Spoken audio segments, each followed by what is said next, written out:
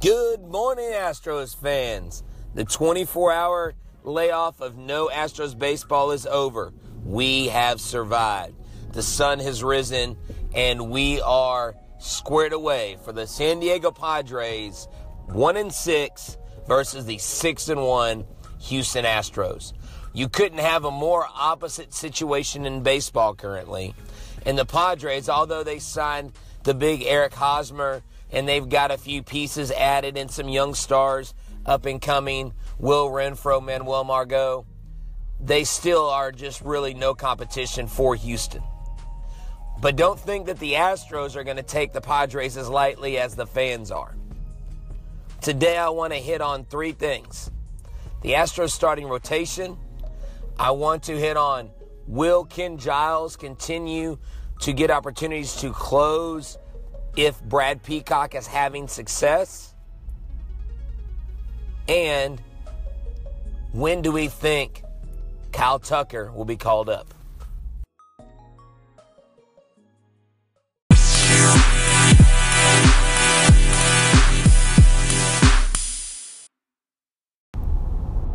And we're back. That's right. Let's talk about this pitching lineup for the Astros.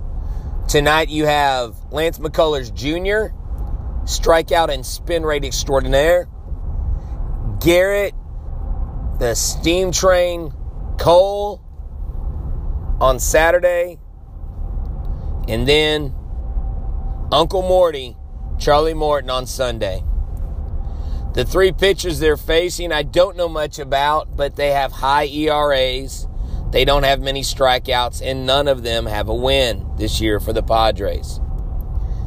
The Astros pitching, I predict, in all three starts, will get into the seventh inning on the mound, thus opening the door for Chris Davinsky and Brad Peacock with the heavy usage on that. The great thing the Astros have going for them is even though they haven't faced the Padres or they don't face the Padres in the National League, we have hitters that study the game. I expect Springer to get some hits this game. I think he was 0 for 4 2 days ago. I expect him to lead off and be a spark plug for this offense. And I expect to see some opportunities for Derek Fisher and Max Stassi to get some at-bats as well. The pitching staff loves our catchers, Brian McCann and Max Stassi. A guy that's towards the end of his career and a guy who's trying to establish himself as a legit MLB catcher, everyday catcher. And I want to hit on that real quick. I know that a lot of people don't talk about Max Stassi, or if you're not a baseball person, you're not an Astros fan, you're like, who's Max Stassi? Well, this kid has started out with a hot bat. And last game he was pitching, he was framing up pitches. And if you listen to A.J. Hinch or anybody like Brad Ausmus, who has had significant experience catching, framing a pitch is just as valuable for the catching position as hitting. Because there are not many 300 hitting catchers out there. You need a catcher to be the best backstop in the league. And Max Stassi's got cat-like speed when the ball's hit anywhere near him. He can frame the ball, and the pitchers like pitching to him. So we will see him behind the dish this weekend. Our pitching, I'm predicting, will go 3-0. All three starters will get the win. The Astros will get enough runs, 4, 5, 6 runs per game, to where they can settle in and be comfortable. I predict McCullers to get double-digit strikeouts tonight. Garrett Cole to also get double-digit strikeouts again.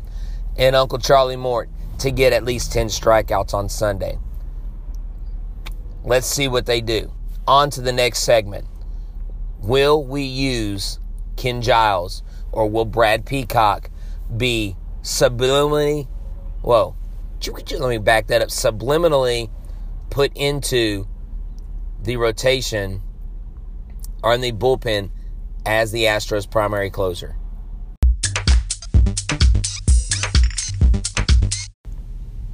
All right, Astros fans, what do we do about the Ken Giles situation?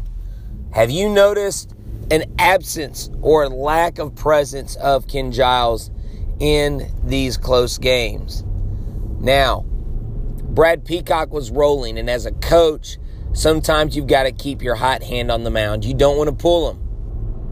At the same time, you signed your closer. You traded for your closer, who was one of the best closers last year in baseball, despite what some naysayers or doubters or haters may say about Ken Giles. He had a great year.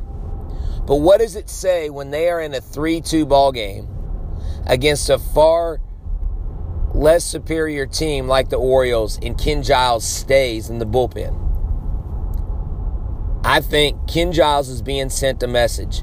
If you want to close for us, you've got to get the job done. Bradley J. Peacock hit the mound, and he was rolling. 5 strikeouts in 3 innings. Looked stellar. Brad Peacock, remember, last year was stellar. I'm surprised. Well, no, I'm not surprised. Because of the success of our rotation and the signing of Garrett Cole, Brad Peacock went to where every coach would put him. Had we not signed Garrett Cole, you would see Peacock slotted as the number 5 starter. And barring any injuries, he will stay in the bullpen this summer. Hopefully we don't have to deal with 10-day DL stints, but we've learned that Major League Baseball and managers have learned how to use the 10-day DL in a way where their players aren't necessarily injured, but they give them necessary rest. If that's the case, you bring in Brad Peacock. He gets a couple wins for you on a pitcher on a 10-day rest. So, what do you think? Comment below or shoot me a message at H-Town_wheelhouse and let me know what you think. Is Ken Giles in jeopardy of losing his position? Do they make him a setup man if Brad Peacock continues to roll? Or do they keep rolling Ken Giles out there, or just go with what they normally do in order to preserve a player's morale and ego? And there is something to be said about that. When a player loses morale, when a player loses motivation, they don't perform. Or when they are asked to perform, they press too hard. We see this with offensive players at the plate. If they go 0 for 8, 0 for 12, they start pressing. They start expanding the strike zone, swinging at pitches they don't normally swing at, undisciplined, taking pitches they're not confident they can hit. The same can be said if a pitcher is not given the proper role that he was hired to do. It can and it will produce doubt in the mind of Ken Giles.